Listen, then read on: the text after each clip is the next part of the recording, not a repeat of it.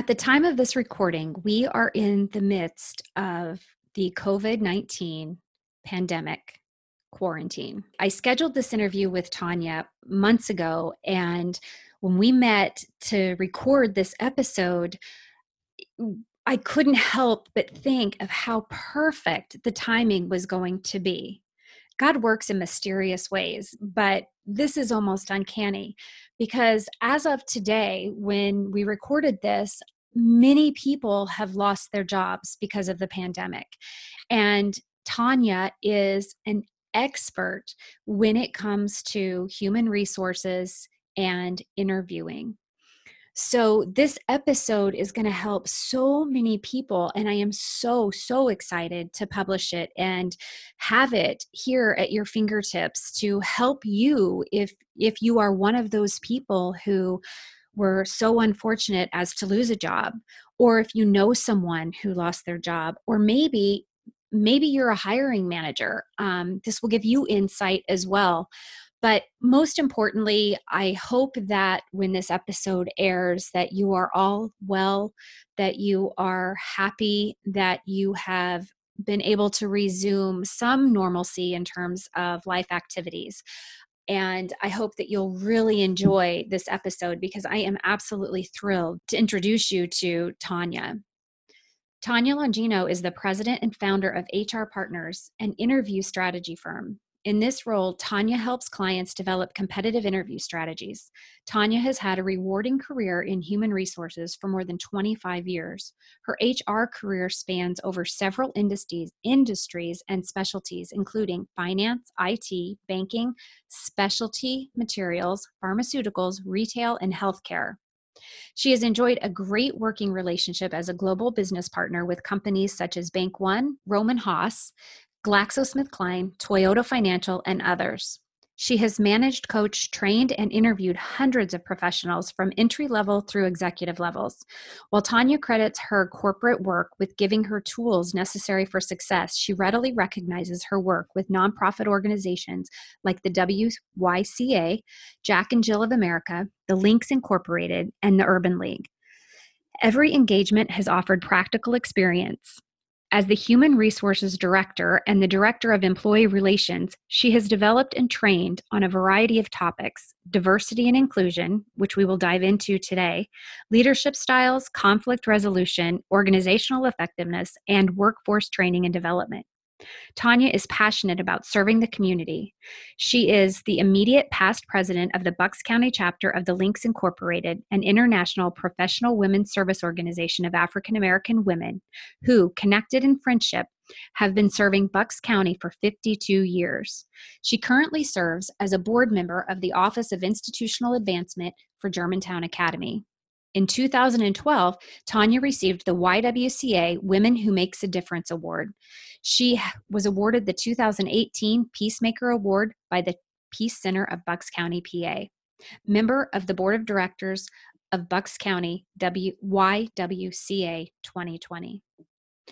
Tayna studied and earned her BS degree in Business Management and Policy Administration from Indiana University in Bloomington, Indiana. She's another Midwesterner.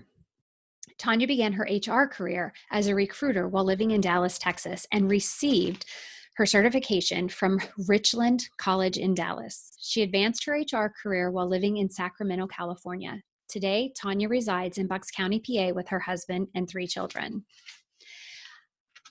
I am so excited, you guys, as I said, to bring Tayna to you. She is just a wonderful human. She is so passionate about serving others and just a ray of sunshine to the world. And I think you're really going to learn so much from this episode. So without further ado, we're going to dive into today's episode.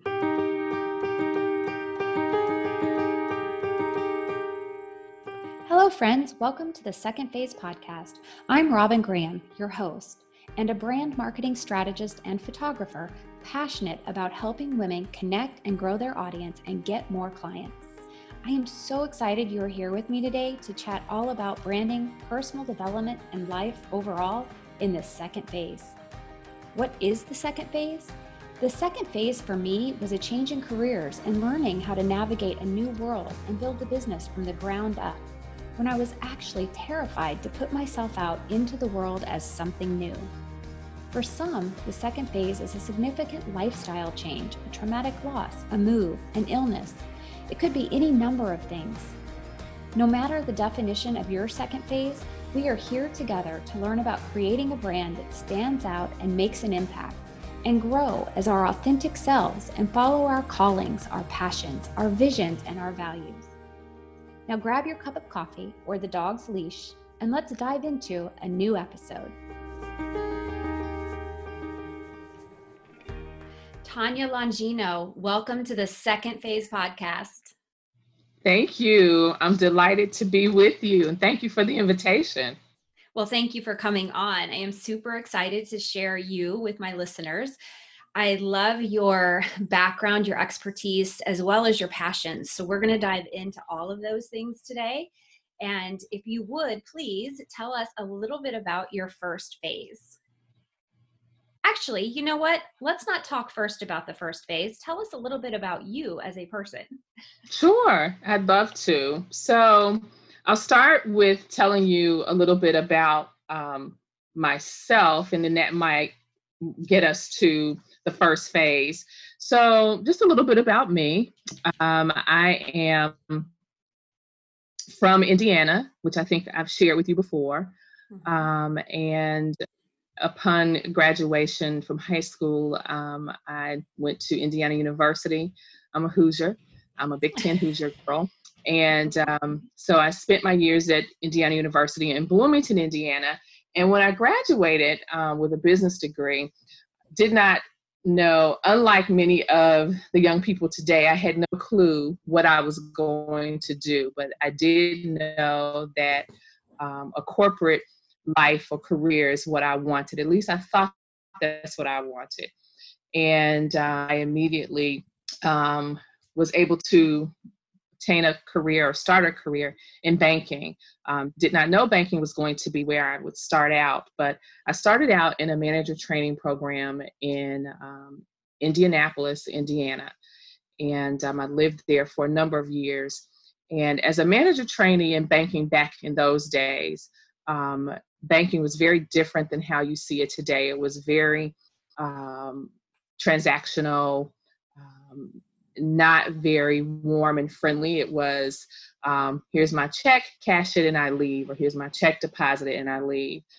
Banking was beginning to turn into more of a sales type space.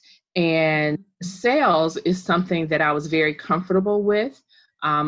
Even though I did not have a whole lot of working experience, I was very good with engaging and talking with people and conversation and getting to what is it that you like and what can I help you with? Oh, I can help you with this. So I was really good at asking questions. And I think that's where my success came from in terms of the retail sales kind of banking that I ended up in. So much so, Robin, that I understood very early on with managing banking centers that it really took a special type of skill to do that job.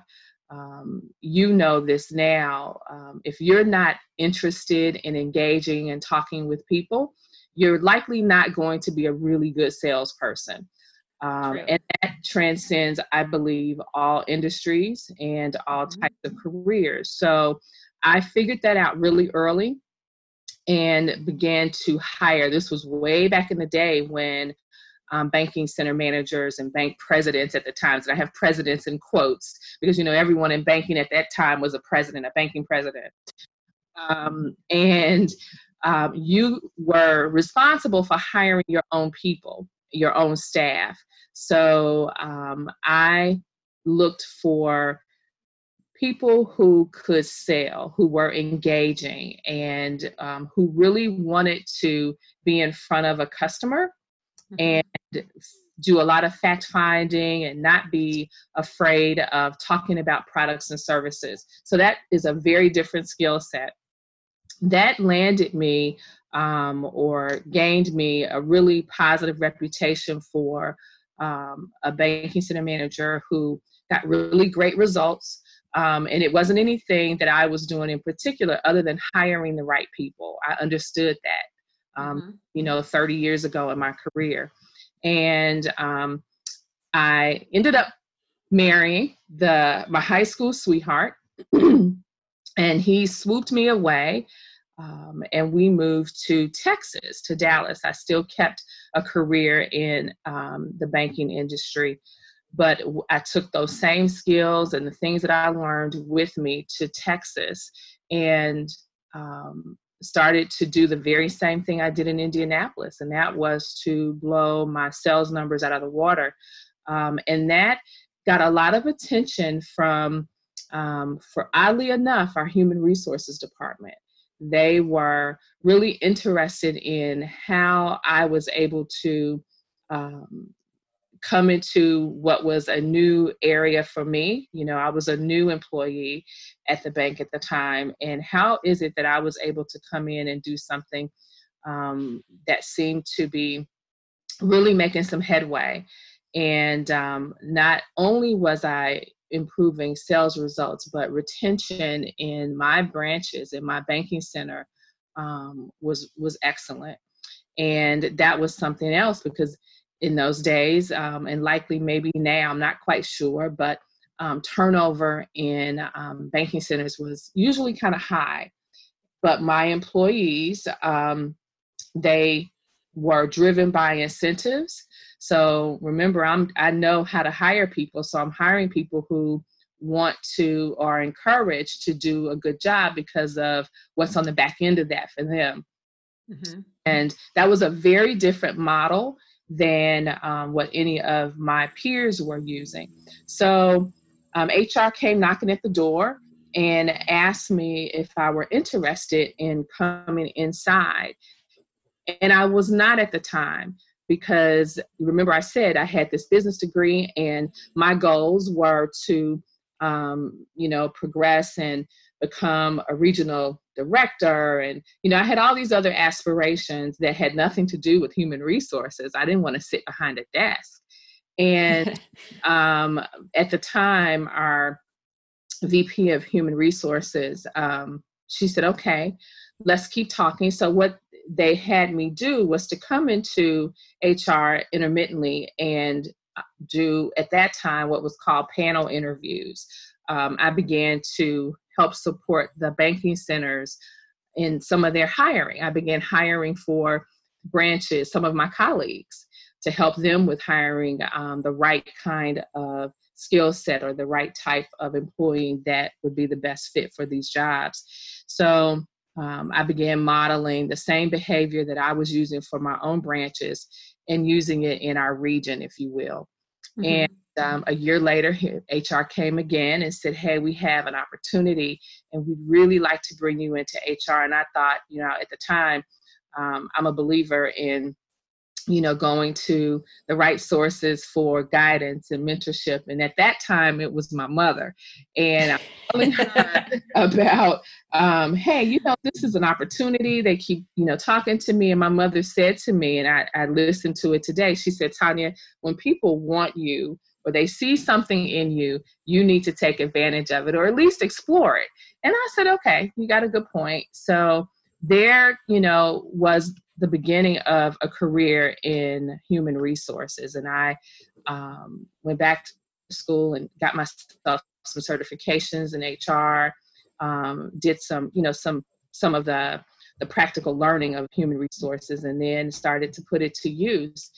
And Robin, that began what started off as maybe just generalist work. I quickly discovered that benefits and payroll was not for me. That wasn't for me. I still wanted to engage with people. And so I intentionally found, the place where I felt the best, and that was in staffing. And that was really finding the right people for the right jobs. And not just a warm body in a seat, but looking for the perfect fit. someone who wanted to be in that position so that they would fail. And then all the other pieces would fall into place in terms of career and retention and, all the metrics that make sense in human resources or that HR professionals value. I saw those things very early on. I did not necessarily have them in a particular bucket, but I knew what made sense. And I began to open up branches across the country, staffing them. And Eric and I moved to California, and I managed to do the same thing there, worked in a different type of finance industry at the time, different type of banking, but same principles in terms of human resources and staffing and recruiting and mining for talent. And I began to build quite a reputation for myself in that space. And later, Eric and I moved here to Pennsylvania, and our family started growing. We had the third of our 3 children, and that's when we moved to Pennsylvania, I moved here without family or friend, and gave myself a little bit of time to raise my little ones, because my older 2 were just 1 and 2 years old, and then here comes a third. So I took a little breather with the toddlers and a newborn, and I started doing some consulting work. Just out of the blue, someone asked me, so would you mind helping me do some staffing? And it was a medical center in Philadelphia. And I said, cool. Sure. Yeah. And I didn't have any medical experience or having any experience working in that industry. But what I did have a lot of experience in was in the staffing end of business. And I knew how to support a company in terms of their employee relations because I had done that work. So that was easy for me to translate to a different industry. So that was the first part of my career, if you will. And that consulting job, that very first one, started this second phase. And here we are now. Here we are now, and your kids are no longer babies. They're not, Robin. They're not. Adults, basically, and doing amazing things just like their mama. I appreciate that. They are 21, 20, and 17. So they're not babies any longer. Yes, indeed, young adults. I don't know if they quite know what their mom does.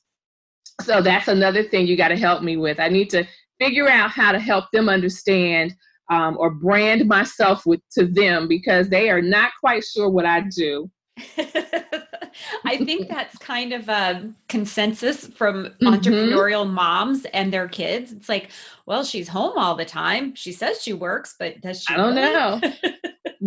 Yeah. That's kind of the look that I get. Like, what is it that you really do, Mom? Yeah. So you said so many things in that introduction, and the one thing I really want to emphasize is how you are able to focus on people and their assets to bring them in and identify where they're going to fit in, that you're going to have that longevity of employment with them. Yes. Thank you for recognizing that. And remember, I did not know at the time that that's what I was doing. Or how about I didn't know that that was a value or would be seen later as a significant value. What I did know is that I enjoyed engaging with people, and people seem to enjoy spending time with me. They seem to listen to information that I would share. One of the early programs that, I say I developed, but it was a program that was developed by a number of people on my team. But at the time, it was called People First. That seems very basic, and I've heard it a million times. But it was an effort to reduce attrition and really increase morale. And, at the time, my company thought, well, we'll do have all these fun parties for employees, and we will, bring, these lavish lunches in, and, we'll do all these amazing things for our employees. But that wasn't just enough.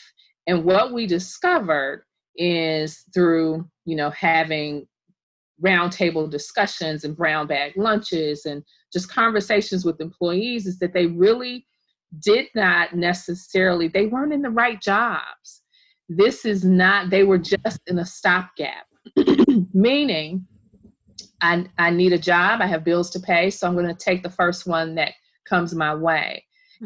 And what I discovered with the employees who worked at this time, Robin, I worked in a call center. So this was a call center for one of the banks that I worked for, and I was staffing that call center. We were building call centers all across the country. And if you imagine, call center retention can be very low. You have a lot of turnover because virtually you're just answering the phone, talking on the phones. You're talking to people who may not necessarily want to talk to you because you're calling them. Could be about collections, or it could be to sell another product. So they're not always warm calls. And what I discovered was that, well, you know what? You're not in a job that you love. So when you're not doing something that you're really passionate about, you're more likely to leave when the first opportunity comes along that sounds a little bit more exciting, or it resonates with you in a way that nothing else has. So we kind of changed our hiring model around, even our search model. And we began to look for, again, and I'm going back, Robin, to some of those early discoveries around looking for people who wanted to be in that job. So I'm not just looking for transactional warm bodies. I'm looking for those who are really interested in engaging, probing, asking the questions. They're incentivized by meeting goals and targets. That's a whole different person than someone who is I just want a job to pay my next bill. That's a different mindset. So People First was a program that was designed for really seeking out the right talent, really looking for creating competencies and looking for the right person that had those competencies, those initial competencies. Yes. So what I'm hearing you say too, and my mind goes back to my pharmaceutical days where we did roundtables. Yes. And I had written in my notes before we started talking about listening intently and what part listening intently does for you in the interview process. But what you did was you listened intently and observed intently. So you had intention this whole time, which is so important to put that intention into the attention that you're paying to your employees. That's and so right. you combined that intention and listening, and you heard and observed what people were experiencing in these roles and why they weren't being fulfilled, and therefore why they're leaving. And I think that's really important to note. Thank you. Yes, it is. And that is why I believe, Robin, that what I do today, how this all that work in the first part of, if you will, my career, how I've evolved to where I am now and helping my clients is really around the listening part, and also helping them with discovering what their passions are, and providing them some confidence. Because what I also learned in this second phase is that most often what you have are um, interviewees or candidates, if you will, or career seekers who are just not sure what they want, what it is that they want. They're so accustomed to taking opportunities because I have this short-term need to fill.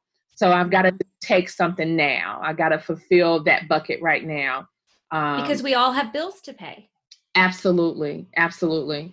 And we're foregoing those things that really fill us up and make us happy and really giving us passion, because what we're also taught is, only the entertainers, the rich and famous, and, those who we, look at and admire perhaps from afar can have those things that they desire, the passion. They can do the passion work, the fun stuff, and make lots of money doing it. So for us, that seems untouchable. And what I have learned is that with a little bit of intention, not a little bit, that's not fair, with some intentional work and focus around what is it that you really want. That's the discovery phase of what I do with my clients. Because I have all that experience from years ago, hiring people for my own purpose and my own branches and my own offices, and also hiring for others. That's the really important piece. I have the fortunate role of having sat on both sides of the table. I've been the hiring manager, and I also have been the recruiter. So I know what managers are looking for, and I know how to get that. I know how to seek and find that. Mining it is called what we like to call that. And something else, I said to you that I was that first consulting job that I took, that was hiring for them medical talent, but I needed to do that in a way where, I wanted them to keep me, right? I wanted them to re-up my contract. I wanted them to say, okay, this is a person we want to keep, we want to retain, we want to keep her services. So they'd open a job description, and it didn't take me long to figure out this isn't a really great job description to attract the kind of talent that you want. And I would help to rewrite those job descriptions and really seek out the perfect talent for them. And how did I do that? Job postings happen, and you get, Robin, about one job posting will yield you several hundred applications or resumes, several hundred.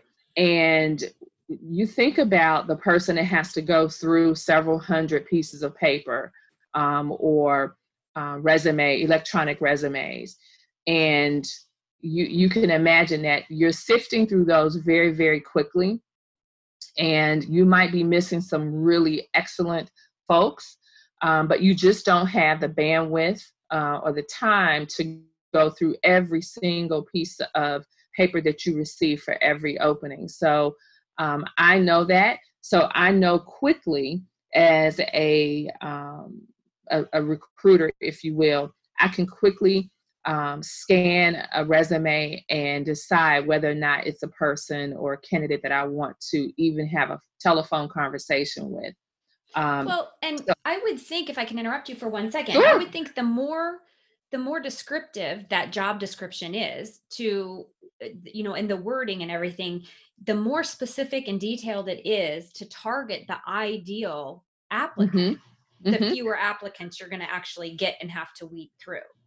That's true. So yes, that's your point is accurate.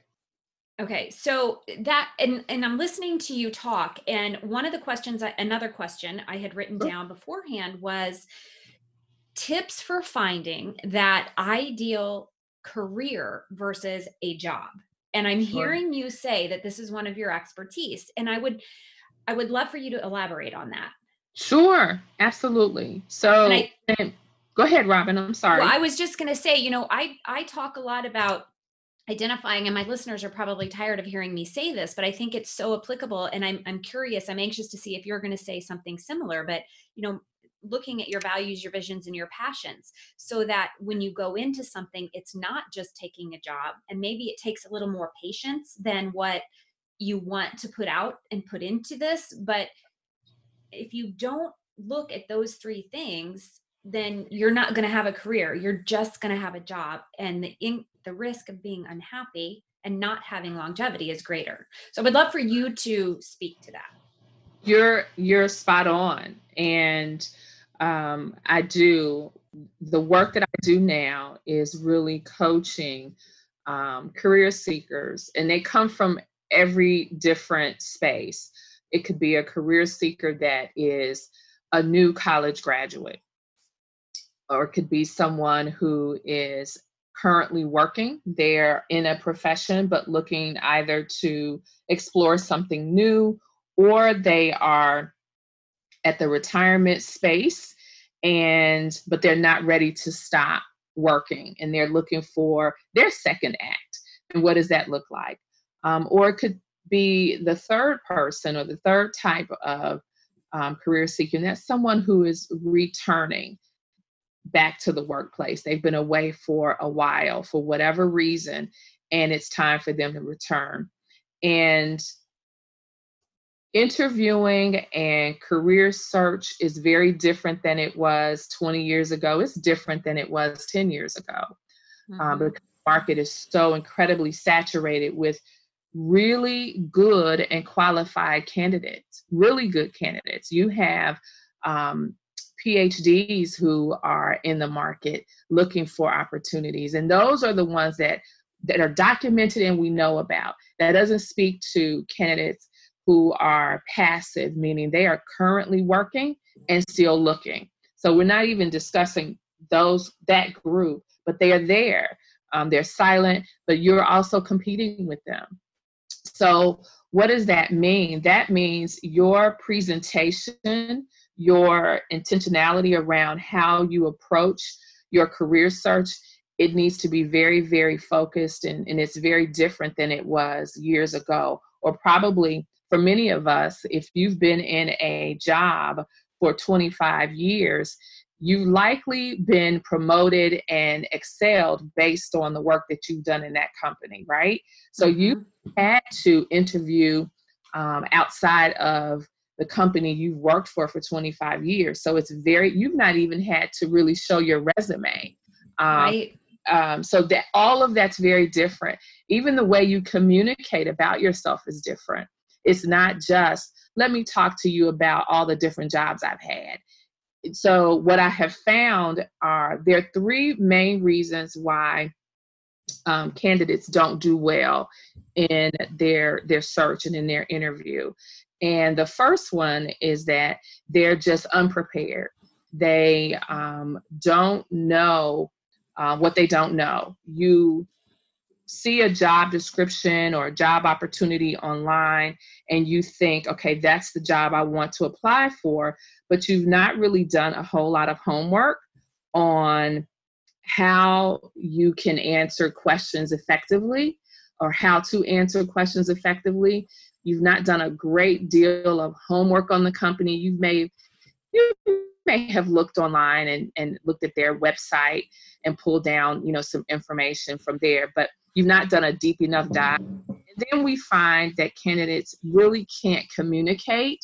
And that's really key and critical. And when I say communicate, I don't necessarily mean that they're not able to communicate and speak well. I'm talking about communication where you really can articulate your experiences, what makes you special, what value you bring. You're not able to communicate that in a way that resonates with the person you're sitting across from.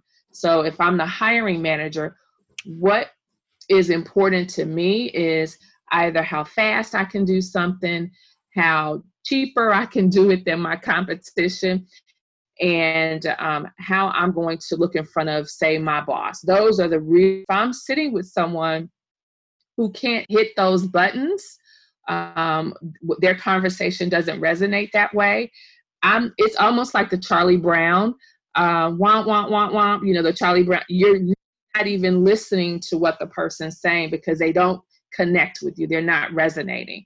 And that's the other piece, the confidence, the connection piece. So the confidence part of the number 3 is I'm sharing with you, but it's not resonating. You and I have no connection across the table. And my lack of confidence is showing. I'm not sure of what your products and services are. I'm not really connected with who your competitors are and how the value I bring really can make a difference for you. So that lack of confidence comes across in our communication. So I'm unprepared. My communication is lacking. I can't really talk to you about my uniqueness, what makes me different. And I'm not able to really connect. My nervousness comes across. My lack of confidence comes across. So what we do is really bring forth, we put together a strategy that helps our clients with those 3 areas. The connection piece, the communication piece, and the confidence. We really help you with.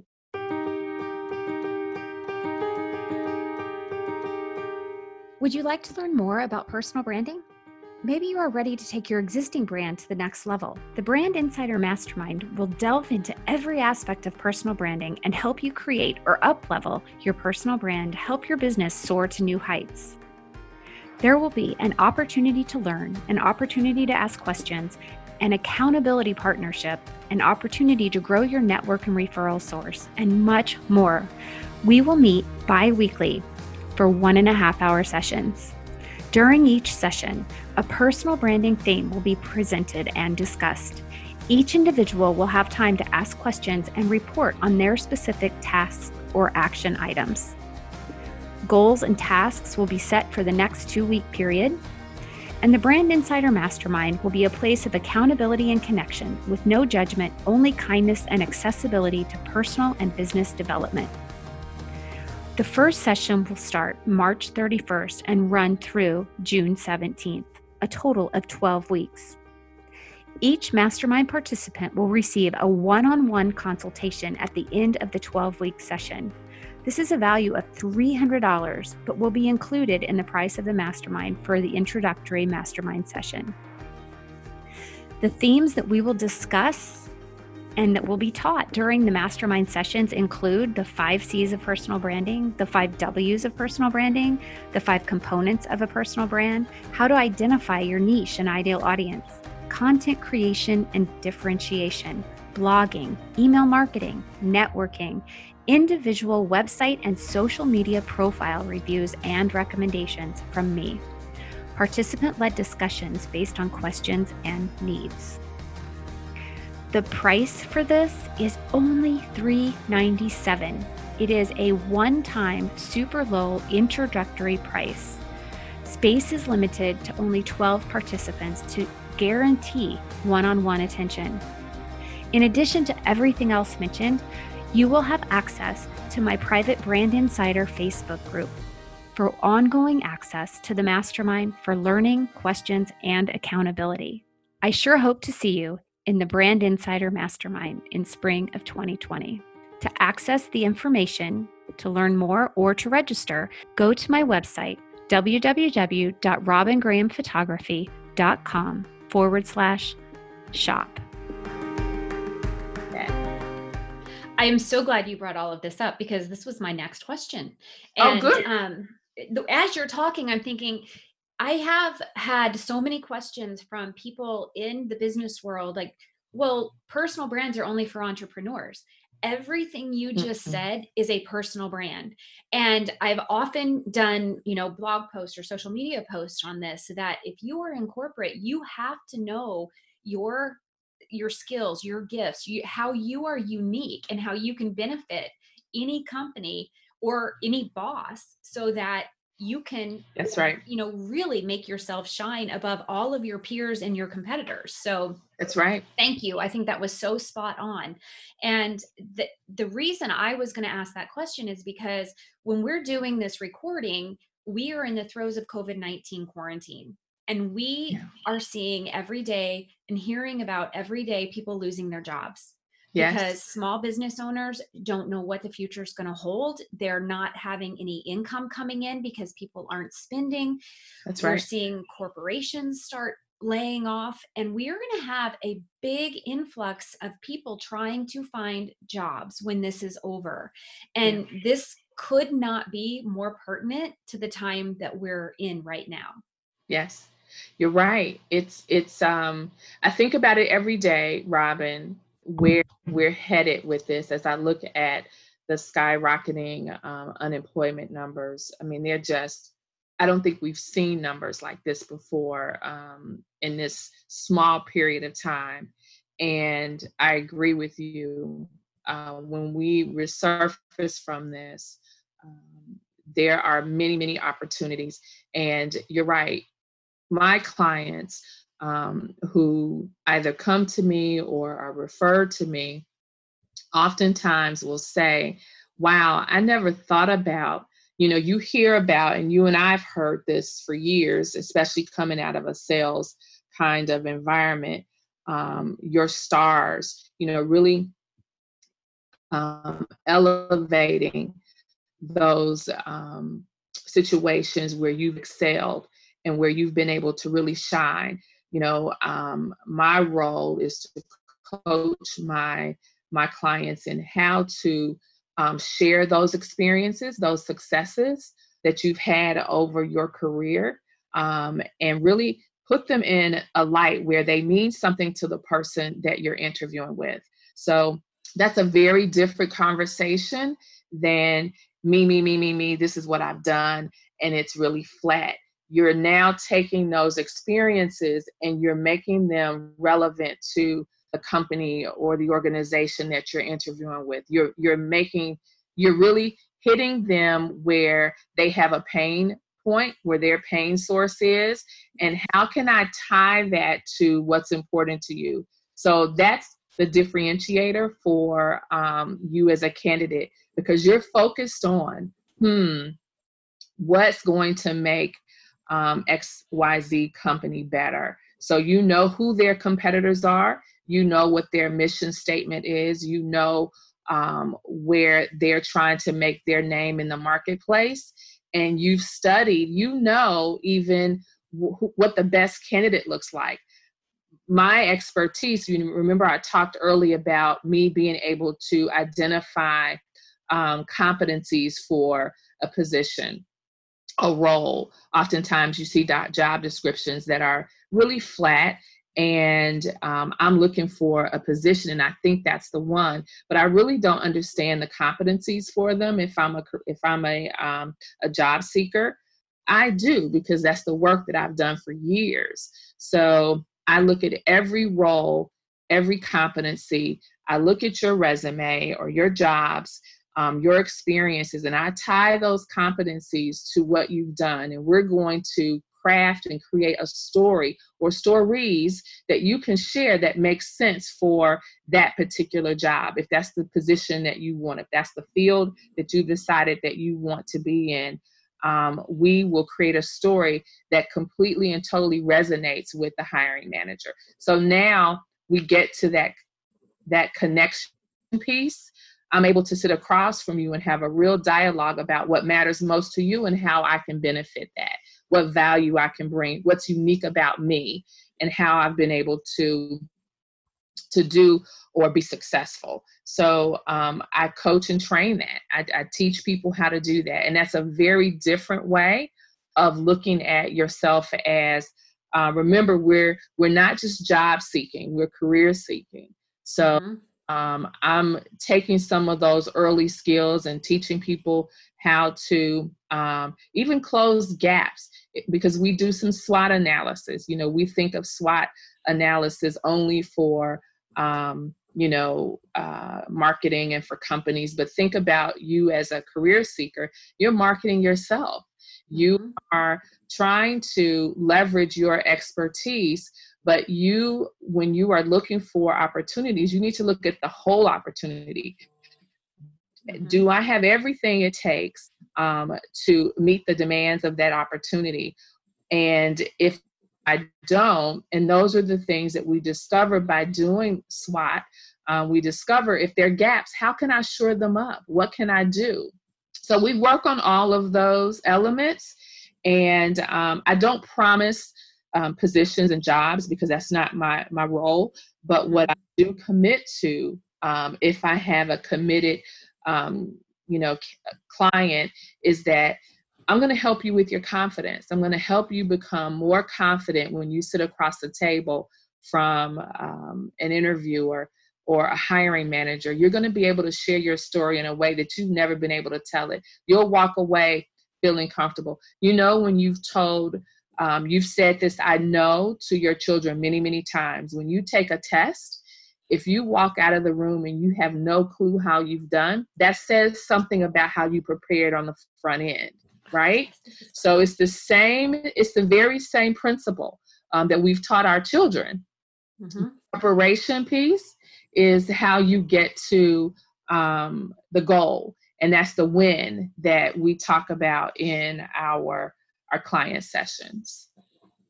So Tayna, I was going to ask you, what are 3 things? We talked about the 3 things or the 3 reasons that people fail at interviewing, but what are those 3 things? And you've kind of summarized them, but just in a quick nutshell, what are those 3 things that people could do? And maybe it's not 3, maybe it's 1, 2, or 5. I don't know, but what are just really quick and dirty things that people can really hone in on to ensure themselves? I know one is preparation. Absolutely. For the interview process. What are the others? So, just top tips. The top tips, Robin, that I like to share. There are 3, that we focus on, and discovery is really important, and that's the part of you where you really identify the landscape where you want to play, if you will, where you want to be. Discovery is important. And that's also the place where you define your point of difference, what's special about you.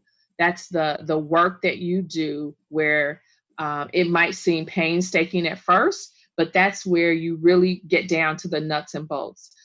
Differentiation. The discovery and then the differentiation. The differentiation is your point of difference, right? And the third is delivery. So this is where you work on and you practice. This is that preparation. This is where I'm in the mirror. I'm doing the interview prep. I'm spending time with me, the coach.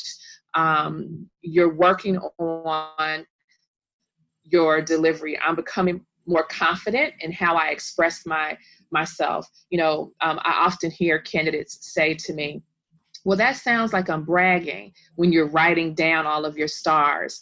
But when you begin to really prepare and spend the time articulating your messaging, articulating your point of value, your point of difference, your uniqueness. When you spend time crafting that story, it becomes very conversational. It's no longer bragging. It's you sharing your best, talking about yourself. And that's what an employer wants to hear. So, discovery, differentiating, and then how do I deliver it in a way that makes me set myself apart from my competitors. I love this. I am scurrying, taking so many notes here. This is so valuable, such incredible information. I'm just thrilled with this. Okay, so I know that you are a very passionate woman. I am. And one of your passions is making a difference. Yes, indeed. Yes. And just from the things that we've discussed so far, I can see what a difference you're making in people's lives, because you're giving them the opportunity to find happiness and longevity in a career, which over time decreases stress so much and allows them to live a happier life. So tell me about your passion for inclusion and diversity? Absolutely. Thank you for asking about that. That too, Robin, is a part of this second phase of the work that I do. Several years ago, I would say about 4 years ago, I reached out to a client and said, I see the work that you do in the community, and I want to support that work. I want to help you. I want to volunteer and help you with some of this work. And it was work around social justice and diversity and inclusion. And I shared with them my professional background, which they kind of knew about my professional work. Um, but I shared with them, how can I marry my professional work with the work that you're doing in the community? And for me, I was asking a question, a rhetorical question that I already kind of knew the answer to. But I wanted to make a difference because I was seeing so much that was lacking in terms of acceptances around people of difference, differences in many, many ways. And I started doing some volunteer work, Robin, that has really turned not just volunteer work, but it's turned into client relationships that span beyond many different industries and have led me into a lot of work in the school districts and on some of the college campuses where I'm really talking to organizations around bias, eliminating bias in their hiring practices, and recognizing and honoring and celebrating differences amongst employees to retain them, to keep them, and to leverage the uniqueness and to support them. So I've been able to really marry both of what I'm passionate about. I'm passionate about bringing all types of people to the table for conversation and leveraging gifts. And I see that opportunity to do the same thing in helping corporations and businesses and nonprofits around their hiring practices. And that is my heart work. That's work that I do from my heart. And because I really and truthfully believe that I make a difference there, a difference that I can immediately see. I see it in the faces when someone really gets, oh, I understand that, because, we all come to the table with bias. Every Mm-hmm. one of us do. They come from the experiences that we've grown up with, that we live with. We just can't get around that. But it's recognizing those biases that we all hold, and being intentional about making our choices and being accepting and open to the value around differences. And those are some of uh, the ways I've been able to incorporate what I do uh, professionally in the work that I do, which started out to be volunteer work, but it's morphed into something bigger. It really has. And I love it. I love the work. And uh, I love the opportunities that I've been given to speak to people that I would not otherwise. I've gone to places, companies, and organizations that I probably would not have been in, and talking to professionals at all levels. So I'm grateful for those opportunities. So, if you were to give advice to a hiring manager, Sure. what advice would you give them in terms of recognizing the bias that he or she may have innately or just based on, life experiences Yeah. or what they've been taught, Sure. versus being intentional and eliminating the bias so that they can truly recognize the individual gifts and uniqueness of the people that they are considering hiring? Yeah. So a lot of the work comes from, very early on in my career, and many careers, I'm sure, especially in human resources, you start off by doing work around diversity and inclusion. Well, at that time, it wasn't called inclusion. It was just diversity. And everyone had trainings that, we would go to and that we would deliver. And so it was almost one of those, let's check off boxes, say that we've done this type of work in companies. And now what I've learned, Robin, the difference about this work and what I share with hiring managers is that diversity, inclusion, commitment around this work, you have to start with understanding where it comes from, where our biases come from. It's not enough just to say that I have them. And many of us don't recognize that we even hold biases. I always hear, well, that's just, I've always done it this way. Or I'm not, I'm not being biased. I don't have any bias toward a individual or a thing. This is just who I am. It's not mean-spirited. We don't recognize it, right? So understanding where those biases come from is where I start with my hiring managers. So I have several exercises where we talk about isms. Where do the isms start? Where do they come from? So if you think about racism, homophobia, xenophobia, all of the different isms, where they originate, we talk about that. And we really open up conversations with understanding the genesis of them. And when you understand that, then you're able to be a little bit more accepting of how can I then be really intentional about when I see something. And it takes work, it's exercise. It's exercise in a different part of your brain. And I know that sounds almost clinical, but it's true because we're conditioned. We do most of our thinking, Robin, is automatic, right? You see a red light, what do?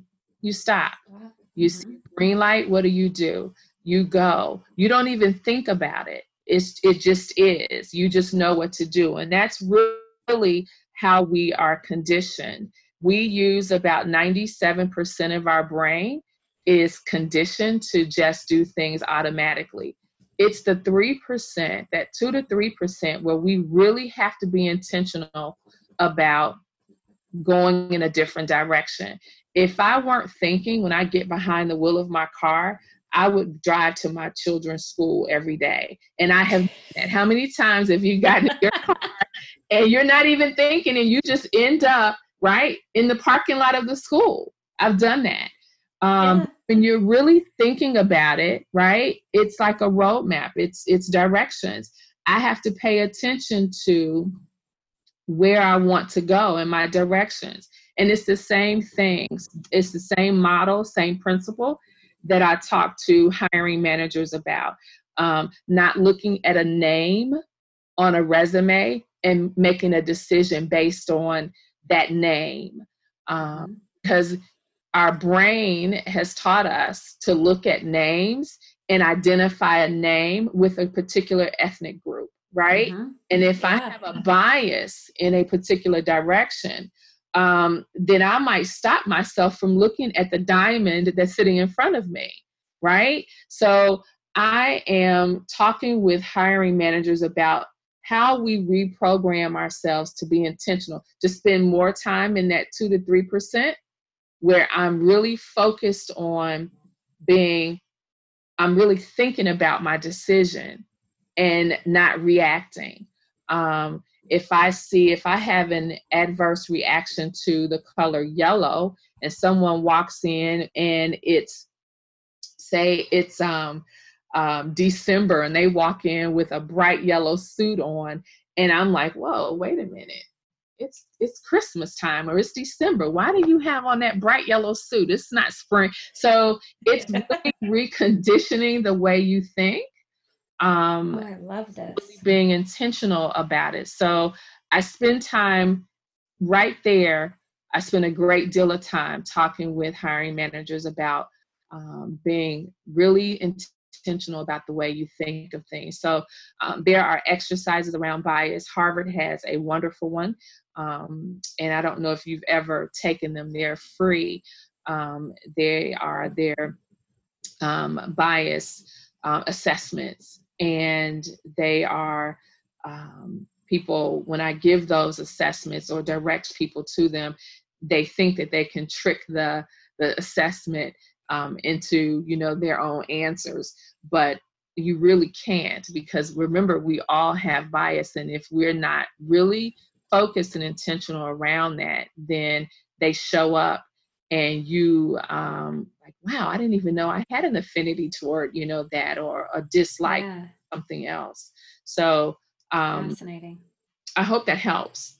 No, that helps tremendously. And I think it's going to help a lot of listeners too, because whether we're in the corporate environment hiring people or we're in the entrepreneurial environment, there are opportunities where we're working with other people, and those biases can very easily taint our opinions or our thoughts with, whoever we are going to work with, or whether they're a client or a potential employee. So I think this is so valuable and so helpful.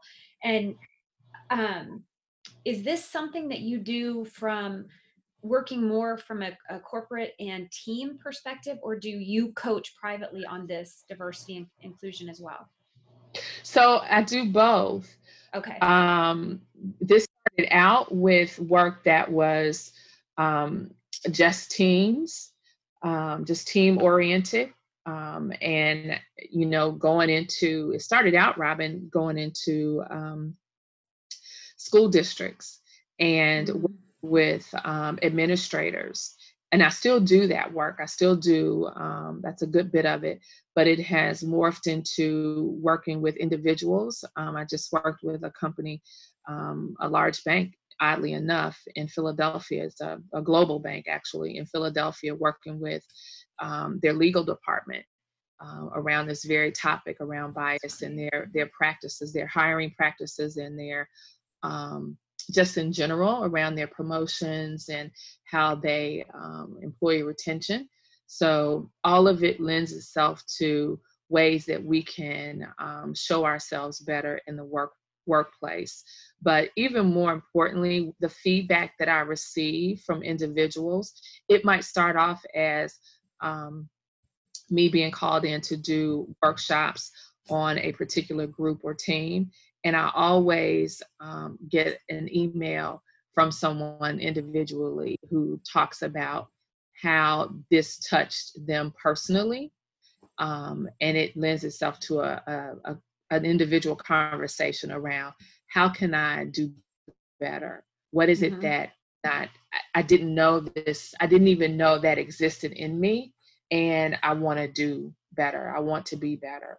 And I'm not coming from a place of judgment or shaming or blaming. As I started out by saying, all of us hold some bias, mhm, and it's us recognizing it and then making a decision about how we're going to navigate the rest of our lives and how we show up to others who see us. um, mhm. and we are either working or hiring or making decisions in our personal and our professional lives. Yeah. Yeah. It crosses over both. It does. It absolutely does. Oh, Tanya, this has been so just excellent. I just love everything you've said, and it's so helpful on so many levels for so many different people. So, Thank um, you. I would love to know if you have a book recommendation for the audience, the listeners. Well, you know what? I have a book recommendation. So, one book or two books? Whatever you want. So I'll give you one. It's funny that you asked. There's one that I use.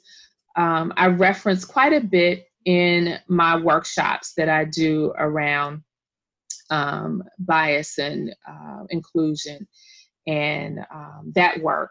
And it's Braving the Wilderness, and it's by Brene Brown, which is, you're smiling, so that may mean that you've read her work.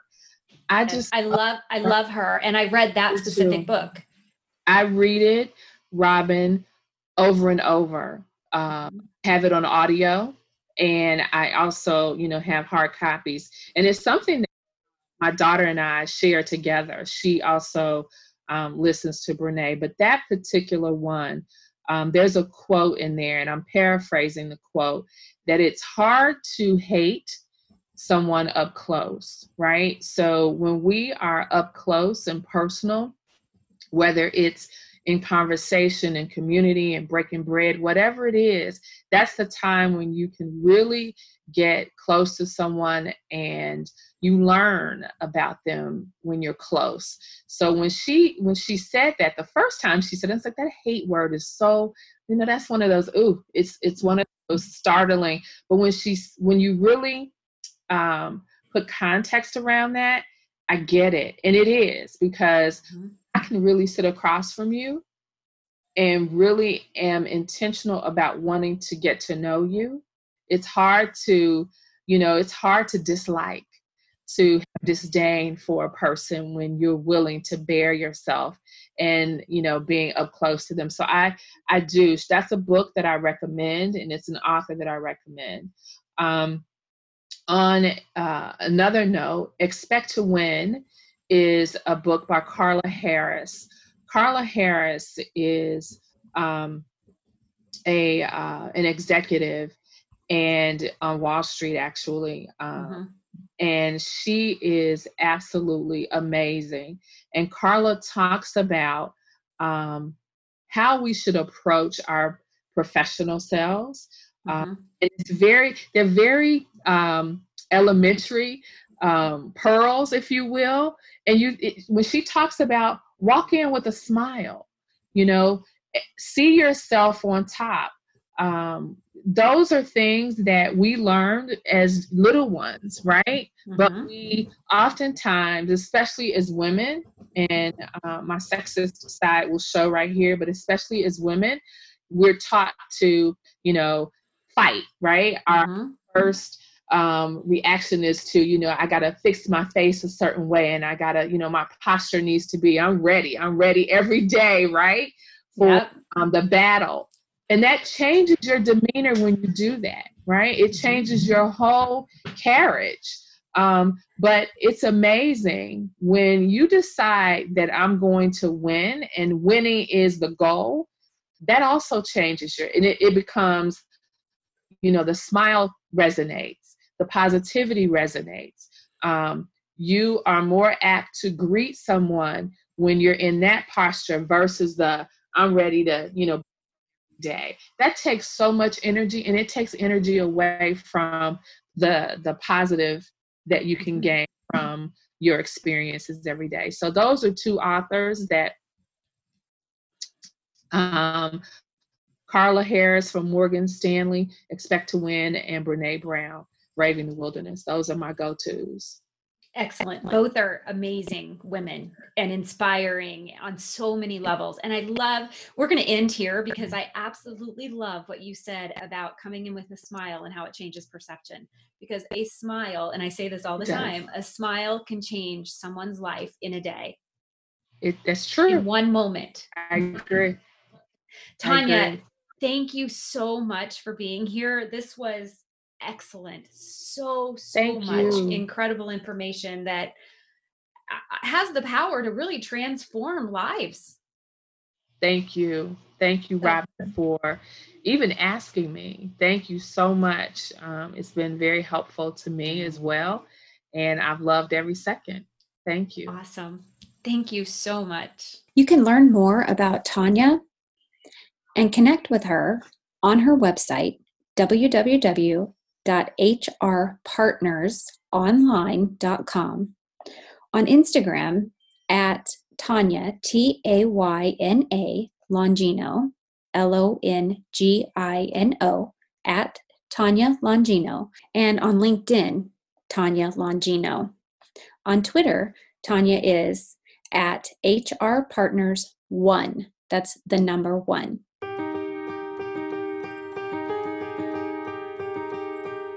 And that's a wrap, friends. Thank you so much for listening today. I am grateful to have you here with me. If you enjoyed this episode and found the information helpful, will you please take a moment to subscribe and leave a rating and review? That would mean the world to me. It will also help others find the podcast. I really look forward to getting to know my listeners. Will you please connect with me on Instagram? You can find me at The Robin Graham. You can also find me on Facebook and LinkedIn as Robin Graham.